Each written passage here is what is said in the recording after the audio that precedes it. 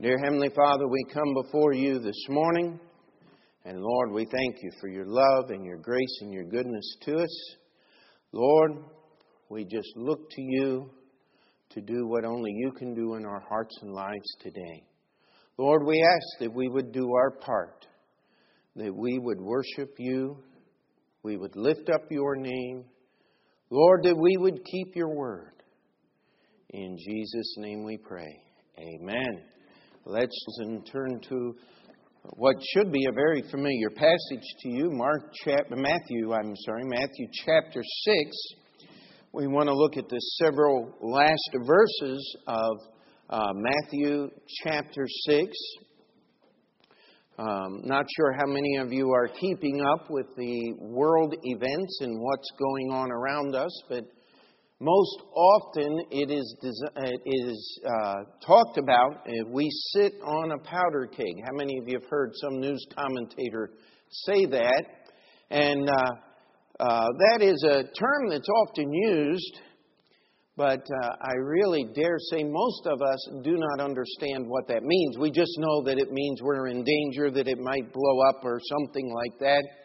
But the term actually comes in the old days, long before the turn of the last century, when the only available type of gunpowder was called black powder. You can still get black powder today, but you need to understand something. What you get today is not what they had in the olden days.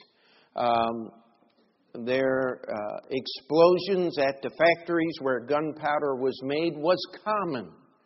That's why they built the factories in such a way that when one of the presses blew up making the gunpowder, they would just keep it going in another part of the factory while they were rebuilding that one. It was dangerous stuff. You often see in the old movies, the pirate goes down into the powder hold and lights a candle and sets it there, and the candle sets off a fuse and blows everything up. If he was in a real powder magazine 150 years ago and he struck a match, the whole ship would have went up immediately. Black powder is dangerous. One tiny spark. Black powder, you see, doesn't burn. It explodes. It is more volatile than gasoline. It is extremely dangerous. And when people say, yeah, we're sitting on a powder keg, you know, they really don't understand what they're saying. Even though they are much more accurate in their description of the world in which we live than they would like to even have nightmares about. I want to challenge you to understand something, and this is something we know, something we go over. How many of you believe that this book is the Word of God? Amen? How many of you believe that the things that are prophesied in this book are going to happen? Amen? How many are terrified about that event? Amen? Jesus described those days in Matthew chapter 24 by saying, and except those days be shortened, there should no flesh survive. And so as we listen to the news, as we watch what goes on in the world around us, it would be unwise not to have some concern over these things. But what should we as Christians do?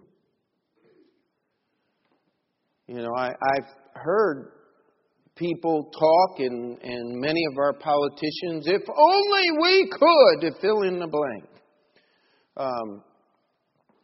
How many of you remember Ron Paul running for president a few years ago? A lot of people liked him, and this is my opinion, I'm just giving it, but Ron Paul was the man of the hour if the year was 1929. The things that he proposed and the things that he wanted to do would destroy this nation if they were done today. Because you can't change history.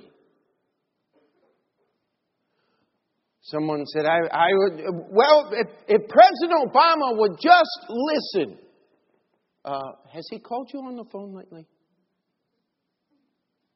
That should be your first clue that he's really not interested in listening to you. Amen. And oftentimes, preachers, we get together in fellowship meetings and we sit down and talk about, things would be different if. Well, let me tell you, that if is a huge word. But what are we supposed to do? The answer is here in the Sermon on the Mount. This is Jesus' instruction to those who would be a part of His kingdom.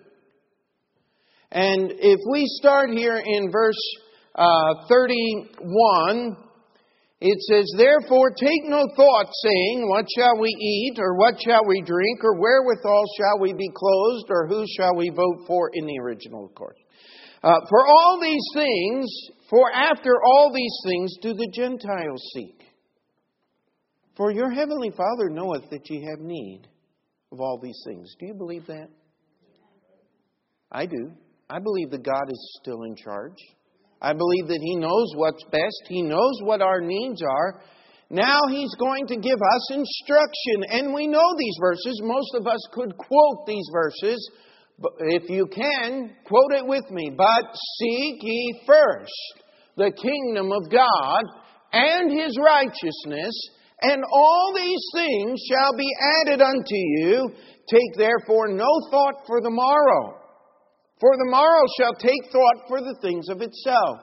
Sufficient unto the day is the evil thereof." Now, if you like titles of messages, the message this morning is titled, "Sufficient unto the Day." Now, that word sufficient means enough. It means what is necessary. If you have sufficient to pay your bills, that means that the bills are paid. If you have insufficient funds, then you get nasty letters from the bank and from the people to whom you wrote the check. Jesus is giving us, He says, "Sufficient unto the day is the evil thereof." He's saying there's enough things going on today that you had better not waste your time trying to take care of tomorrow. And I think there was a song just popped into my head. What is it? "Don't let the clouds of tomorrow take the sunshine of today." A little song that the Assurance Trio from Heartland sang. And I mean, it's just ringing through my head right now as I'm preaching. And a lot of times what happens is we lose today because we're trying to prepare for tomorrow, when it actually needs to be the other way around. Have you ever wondered why in the book of Genesis it says the evening and the morning were the first day, and why all of us go the morning and the evening were the first day? Well, it's man's natural response to reverse the order that God sets up. You see, if we took this evening and prepared for tomorrow, well, actually, let's back up. If we took yesterday evening and totally prepared for this morning, it would have been a whole lot easier to be here on time. Amen?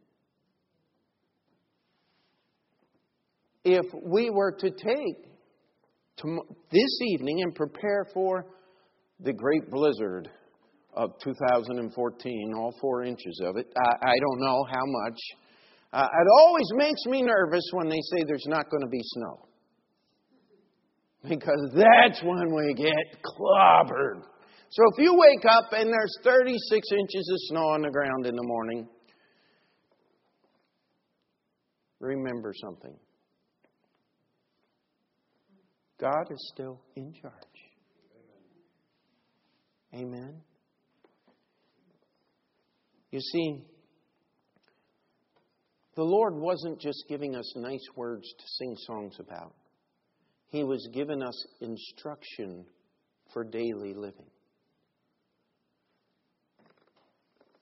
That last verse says, take therefore no thought for the morrow.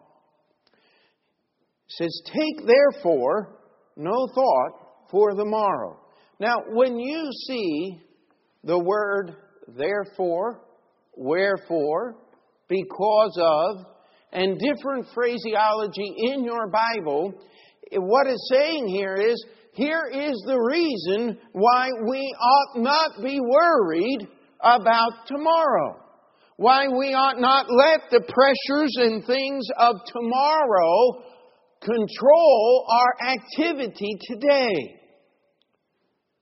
Well, what's the therefore? Well, go back one verse. There is, seek ye first. But seek ye first. Now the but is connecting. Different direction. You see, what is the little bumper sticker? I owe, so off to work I go.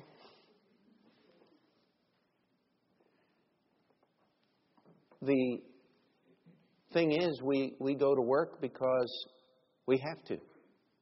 Right? Now, you know what? The Bible says that we ought to work. That it is honorable, that it is godly to work and pay bills. That maintains a good testimony. It is important to do those things. But that ought not be the primary purpose in our life. It says here that we are to seek not after the things that the Gentiles, and as that word is used there, it's used in deference to those who are God's people, who are serving God. And so, if you do not have God controlling your life is not governed by the words of this book right here. That word Gentile then applies to you. And all you can do, if you're not governed by the Word of God, is govern yourself by the things that are in society. Are we agreed on that? I mean, that's not a new thought to anyone, I am sure. But the Bible says the things that govern the unsaved are not the things that are to govern the life of the saved.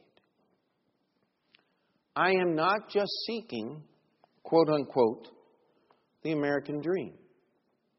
And I want to challenge you today that the American dream has been a nightmare for many more people than it has been enjoyable. And it has led people astray from the things of God because they said, if I can just have this, if I can have a house, if I can have my bills paid, and I can have my... and it depends on what part of the country you are from. In New York City, 2 snowmobiles and a pickup truck would not do you a whole lot of good. But in rural Maryland, where I grew up, that was living. Even though you could only use the snowmobiles 3 or 4 days a year, just to have them was the sign that you had met affluence. Because if you had snowmobiles, you certainly had a riding lawnmower in the garage. And so, everything was cool. Different parts of the country mean different things.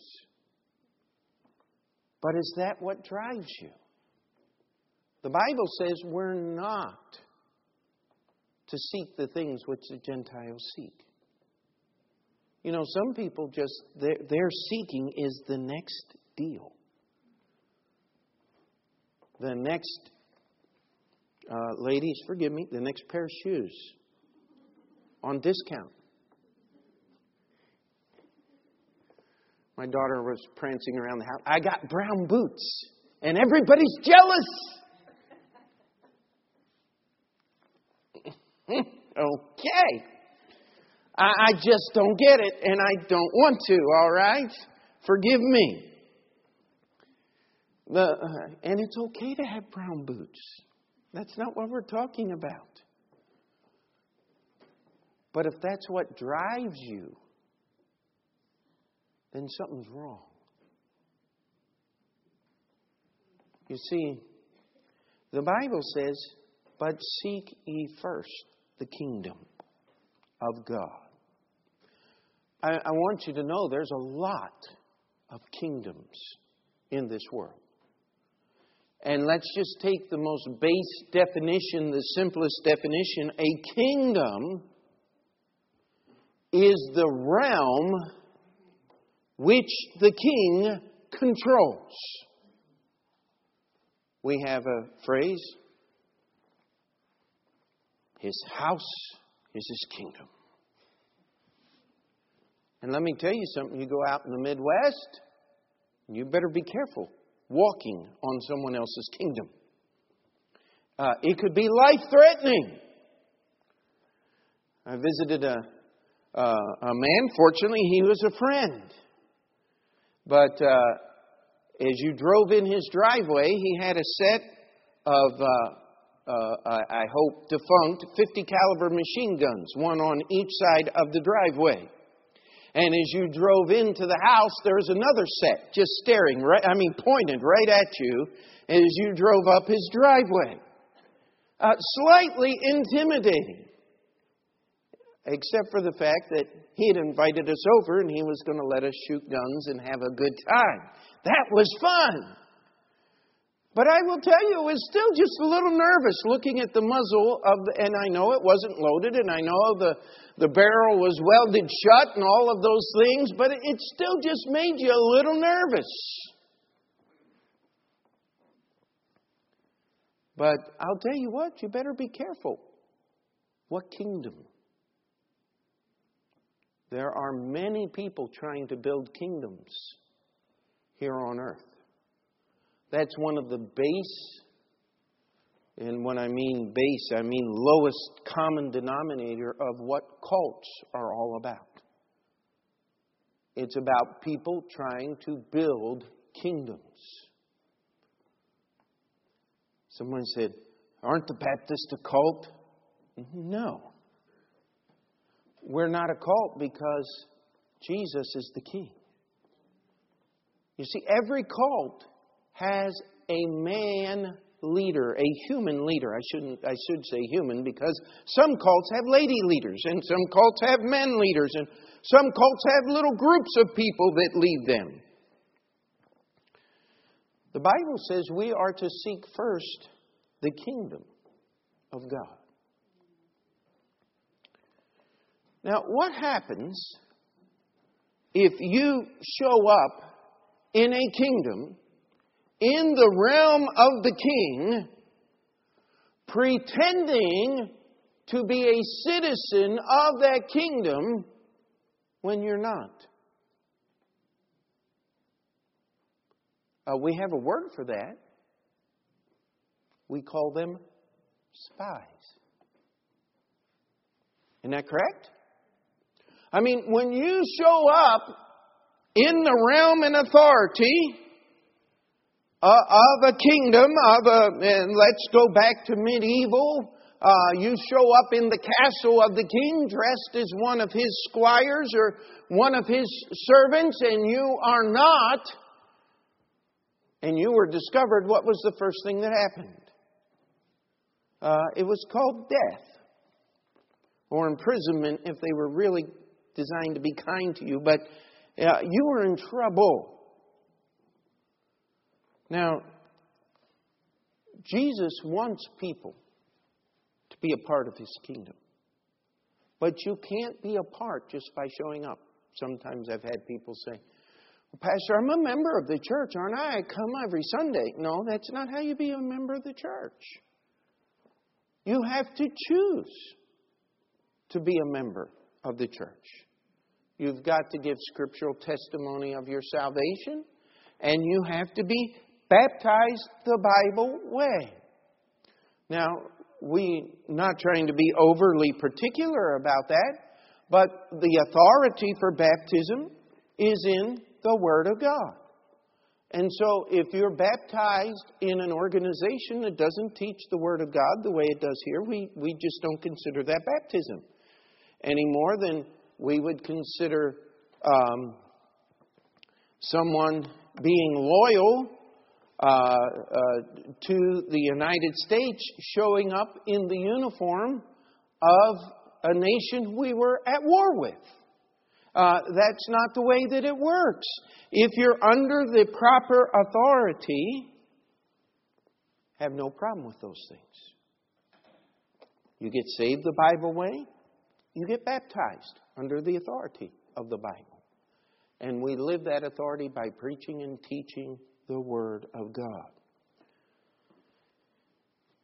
You see, if I'm going to be a part of His kingdom in heaven, I ought to be obedient to Him on earth. Means you got to be saved. Means you need to be baptized. It means that my life, as Paul said, for me to live is Christ, and to die is gain. John, if you've read through the book of 1st, 2nd, and 3rd John, he repeated this constantly in those 3 short books, that if you say you love God and you hate your brother that you can see, how can you love God whom you cannot see? You cannot have it both ways. This idea of a kingdom means being and living in the realm of the authority of the king, being under His command and living at His direction. That's why the second phrase is in here. Seek ye first the kingdom of God, and then the word "and" is there, and His righteousness. Now, people have treated those as 2 separate things. But maybe I can illustrate it this way. How many can just wave their right hand in the air? Could you just do that for a second? Just humor me for a minute. And then scratch your head. Okay? Little Simon says here. Now, I want you to do both first.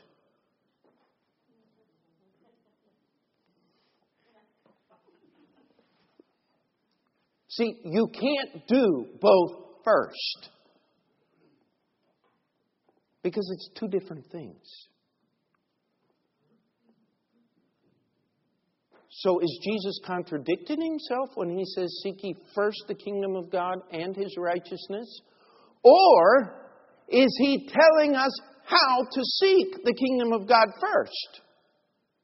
By seeking His righteousness. Are they both actually 2 different ways of saying exactly the same thing? Amen? You see, if I'm seeking His righteousness, what am I doing? I am placing myself under the authority and the direction of the King. It's not separate things. It's the same thing. That's why I can do them both first. There's no contradiction in seeking His kingdom and in seeking His righteousness. And all God's people said? You see, the reason why I can take no thought for the morrow is because I am to take today and seek first the kingdom of God and His righteousness, And if I am doing that, guess what? There's nothing left over to do anything else with. That is an all-consuming task. There's nothing left over. You say, but if that's true, then Pastor, how can I do my job? Well, wait a minute. Can I seek His kingdom and His righteousness by performing well at work? Well, if you're a bartender, no. You have to get another job. But if you're working and doing anything that is in agreement with the Scripture, you could do it as unto the Lord, is the way the Apostle Paul put it. If you're a teacher, teach as unto the Lord.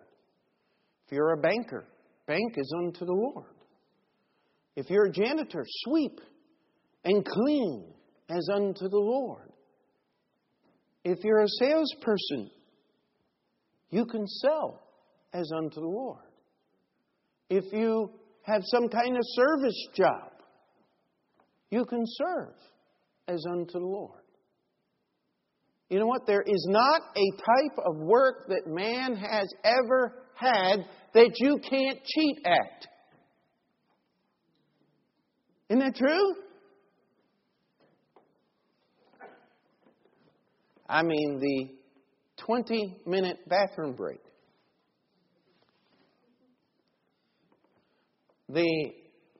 I'm on the phone with the client when you're catching up on news from an old friend. I'm researching for the company as you're shopping for your Christmas presents on the boss's time. I mean, there's all kinds of ways that we can skirt around, and simply the easiest one is not doing our best job. How many times has it been said? Oh, forget about that. It's good enough. Well, it might be good enough for government work, which doesn't take much. It might be good enough to please the boss, but is it good enough to be seeking His kingdom, the kingdom of God, and His righteousness? If it isn't, maybe we ought to rethink of how we are doing our work. Amen? You say, well, why is that so important? Because the Bible says that's the key. The first part of the verse is the key to the second part of the verse. It says, but seek ye first the kingdom of God and His righteousness. Now, what's that next and say? And all these things. What things? The things that the Gentiles are seeking for. Your food, your raiment, the ability to pay your bills, the life that you want to live. All these things shall be added unto you. Does that mean that God's going to give you a brand new car every year and a fur coat and all this? And somebody said, wouldn't you like one of those cars over there? I said, no. If it doesn't come 15 passenger, it's absolutely non-topical for right now. Now, when all of the kids move out of the house, I might look forward to getting into something just a little smaller. I don't know, but that's going to be a while. You see, the Bible says, seek ye first the kingdom of God and His righteousness, and all these things shall be added unto you. Take therefore no thought for the morrow. Why? Because God is going to take care of you if you will do the business that God has given you to perform. Question number 1. Am I a citizen of the kingdom?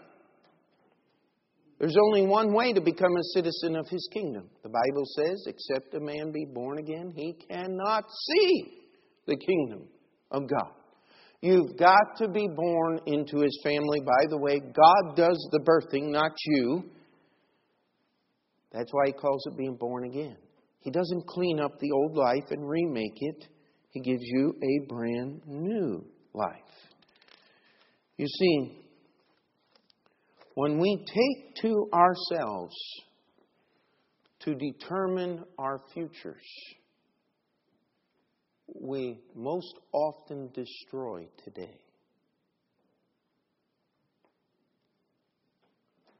And how many examples could we give of that?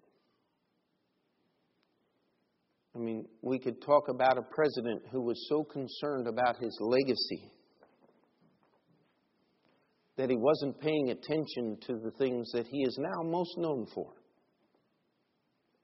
None of which are very good. Talking about former President Clinton. So you love to pick on him. No, I don't. It was a tragic chapter in American history when that man was elected president. It's a sad, sad day when we glory in economic prosperity and try to ignore moral decay. They're related, my friend. And we're paying for it today. You see, this doesn't mean that we don't live with the future in mind. But the future that ought to be in mind is the kingdom of God, not the kingdoms of this earth. Amen?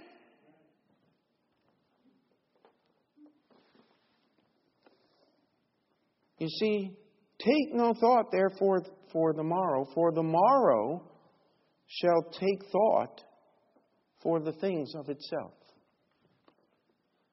Now, let's just touch on this for a minute. How many of you have planned certain things to happen? And then all of a sudden, it all changes. How many, if that's happened to you, would you just raise your hand? I mean, you just put everything down the way, Lord, I'm praying, I believe this is your will, this is what I would like to happen, and Lord, I'm surrendering to you on all of these things. But we get upset when the Lord changes all the plans, don't we? Well, maybe we weren't near as surrendered as we thought we were to the will of God. You know what? God has the authority and the right to change your plans if He so desires.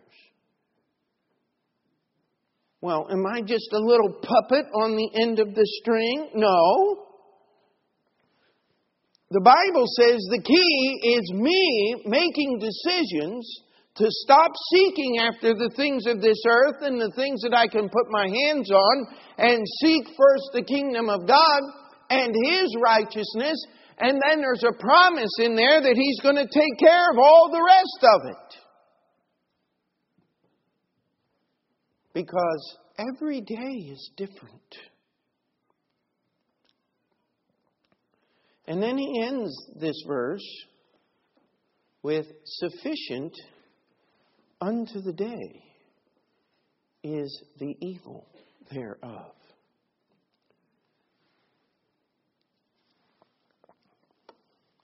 Now, we don't like to think that way, but I just want to challenge you. If we could use a biblical illustration, could we talk about the life of David for a moment? Wasn't David a great king? But let's go back before he was king. Just a teenage boy. His father calls him in from the field and said, I want you to take this food to your brothers. You see, the army in King Saul's day was not organized like ours is today. You couldn't carry all the food that you would need. And if you read the chapter there, they had been there about a month going out to battle every day until Goliath showed up.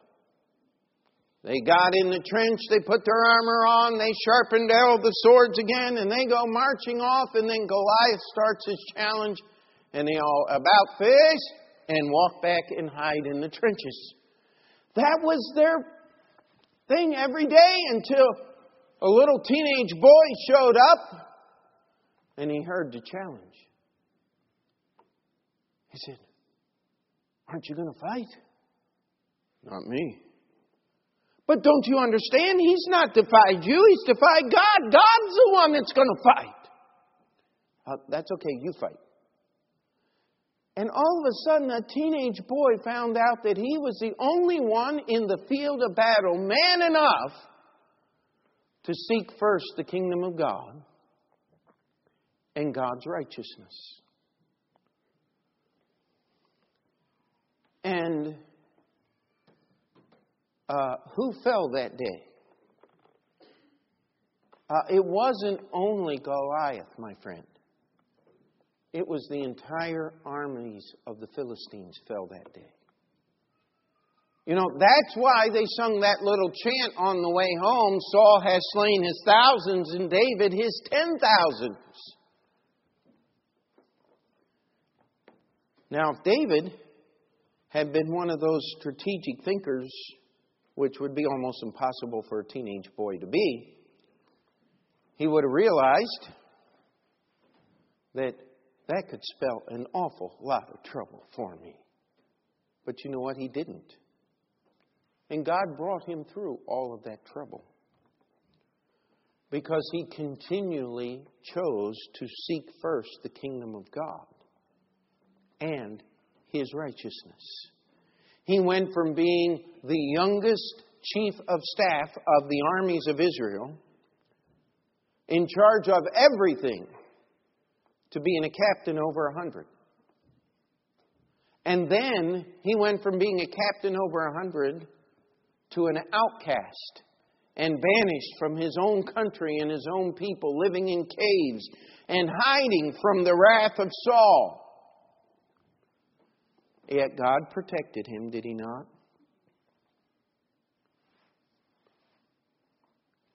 You know, if God told you everything that was going to happen, you'd quit right now. I think of a young preacher I knew very well who moved to New York City to start a church. And I'm so glad God didn't tell me all the things that were going to happen. It's a whole lot easier on this end to rejoice about the great miracles that the Lord did in helping us buy the building. But I will tell you, it was not that much fun living through those times. Faith can be terrifying.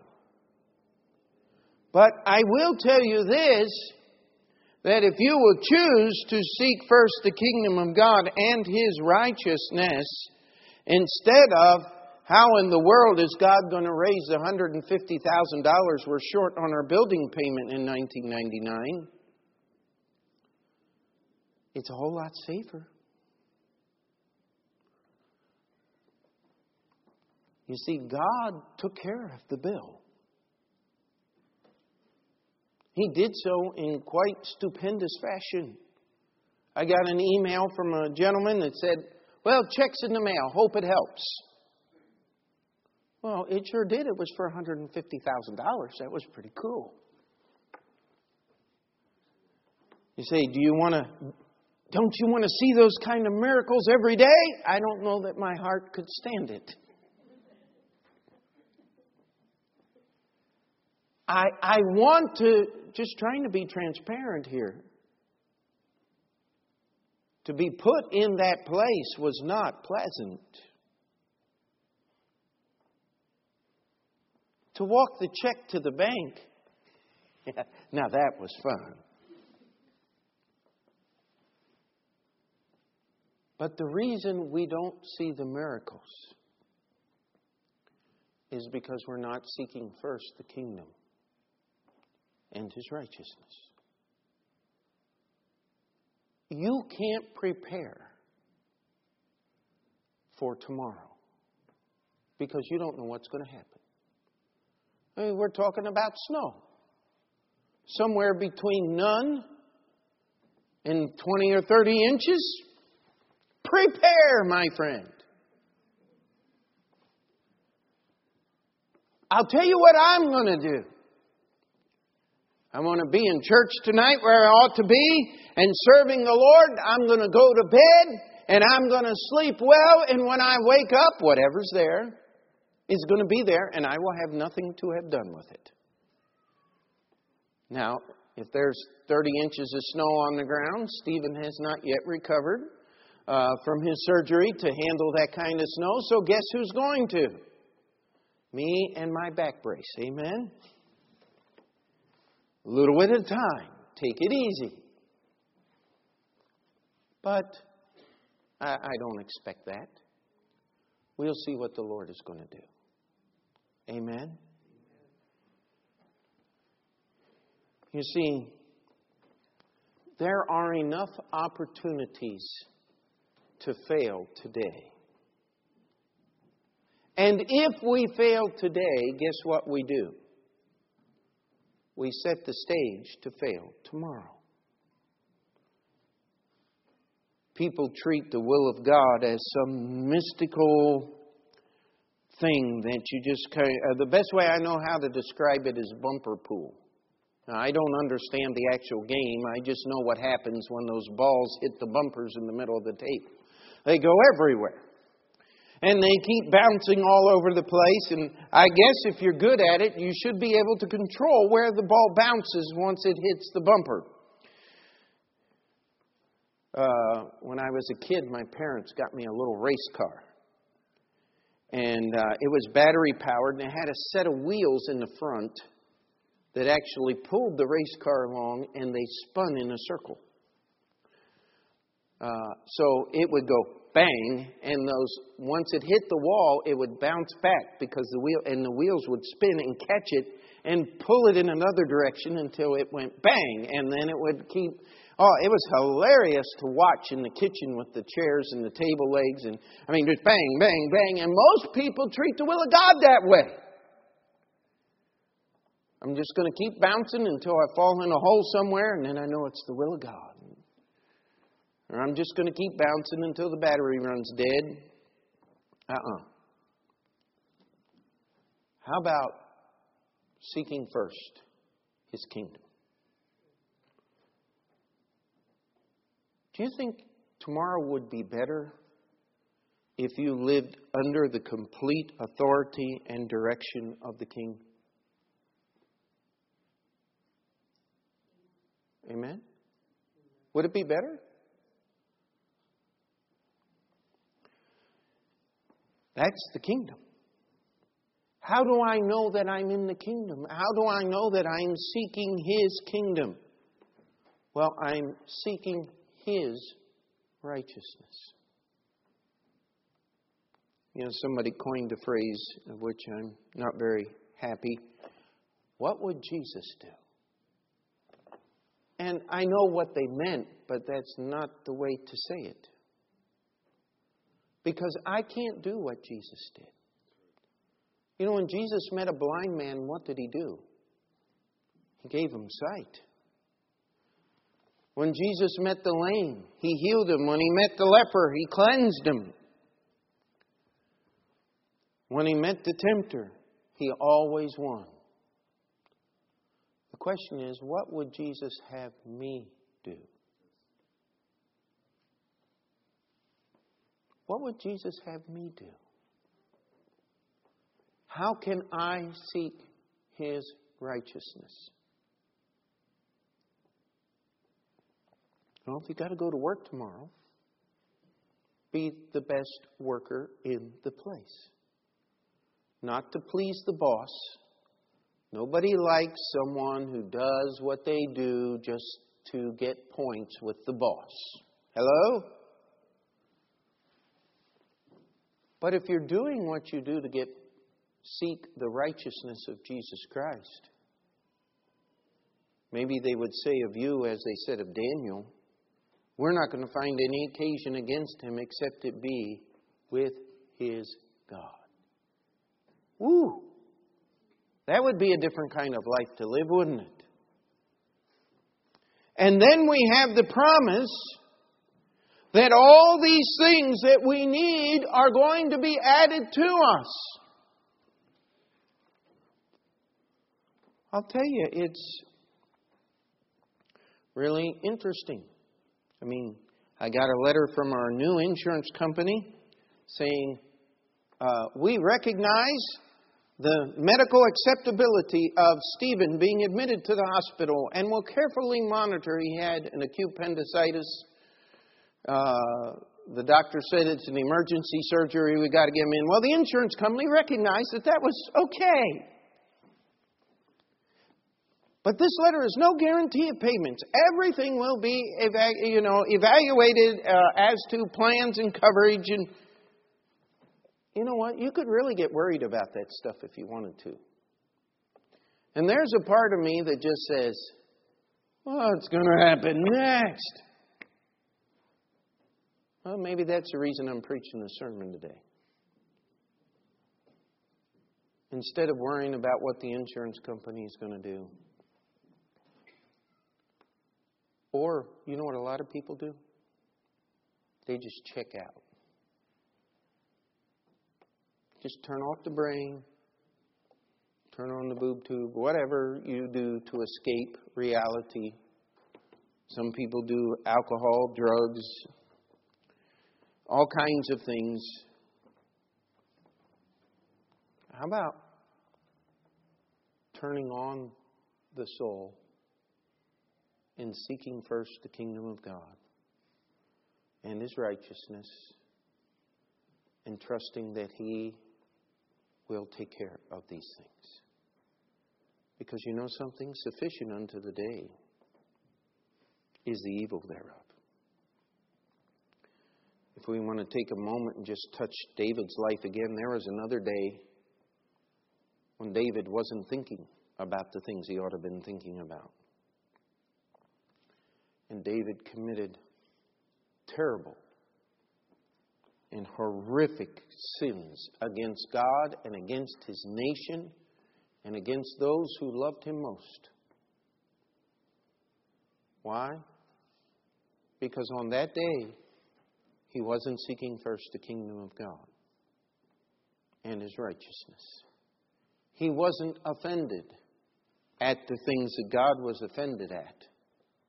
And therefore, he became an offender of God. Are we together on this? Not a complicated sermon this morning. We cannot determine the future, nor should we be so occupied in our life and our thoughts.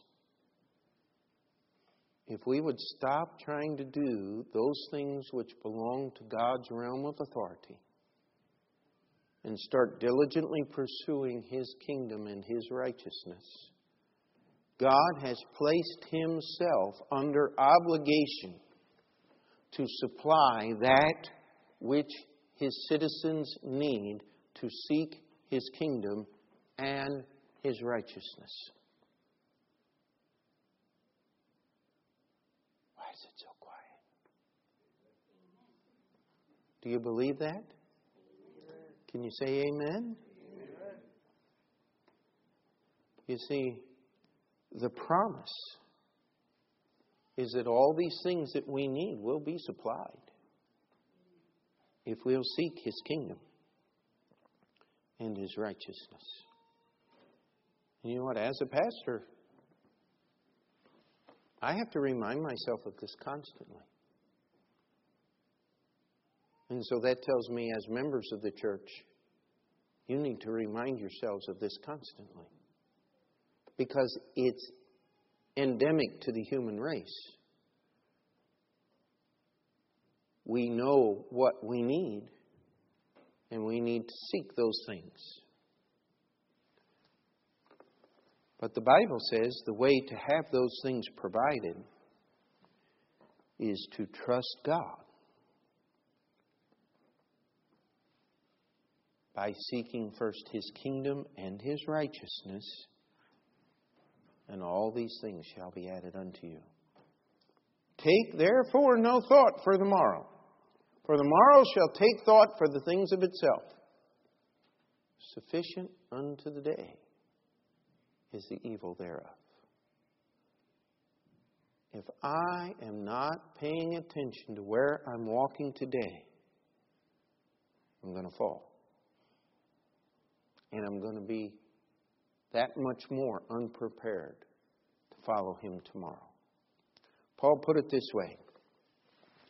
And such trust have we through Christ to Godward, not that we are sufficient of ourselves to think anything is of ourselves, but our sufficiency is of God, who also hath made us able ministers of the New Testament, not of the letter, but of the Spirit.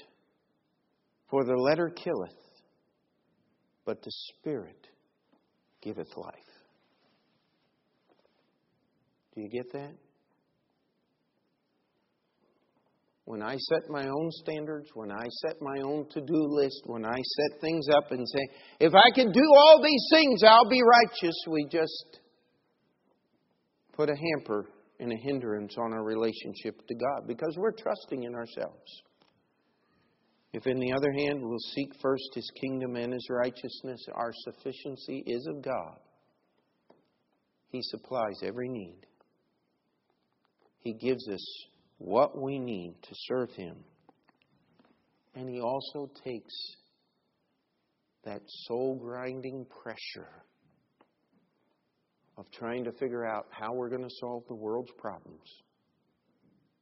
And He carries it for us. And all God's people said. Dear Heavenly Father, we come before You this morning, and we ask that truly You would teach us and help us to make our sufficiency of You.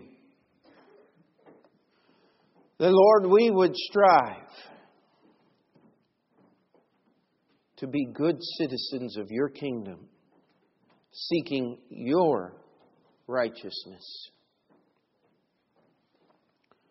Lord, we ask that decisions that need to be made would be made today during this time of invitation. It's in Jesus' name we pray. Amen. Let's stand together, Brother Franz. Come lead us in the hymn of invitation.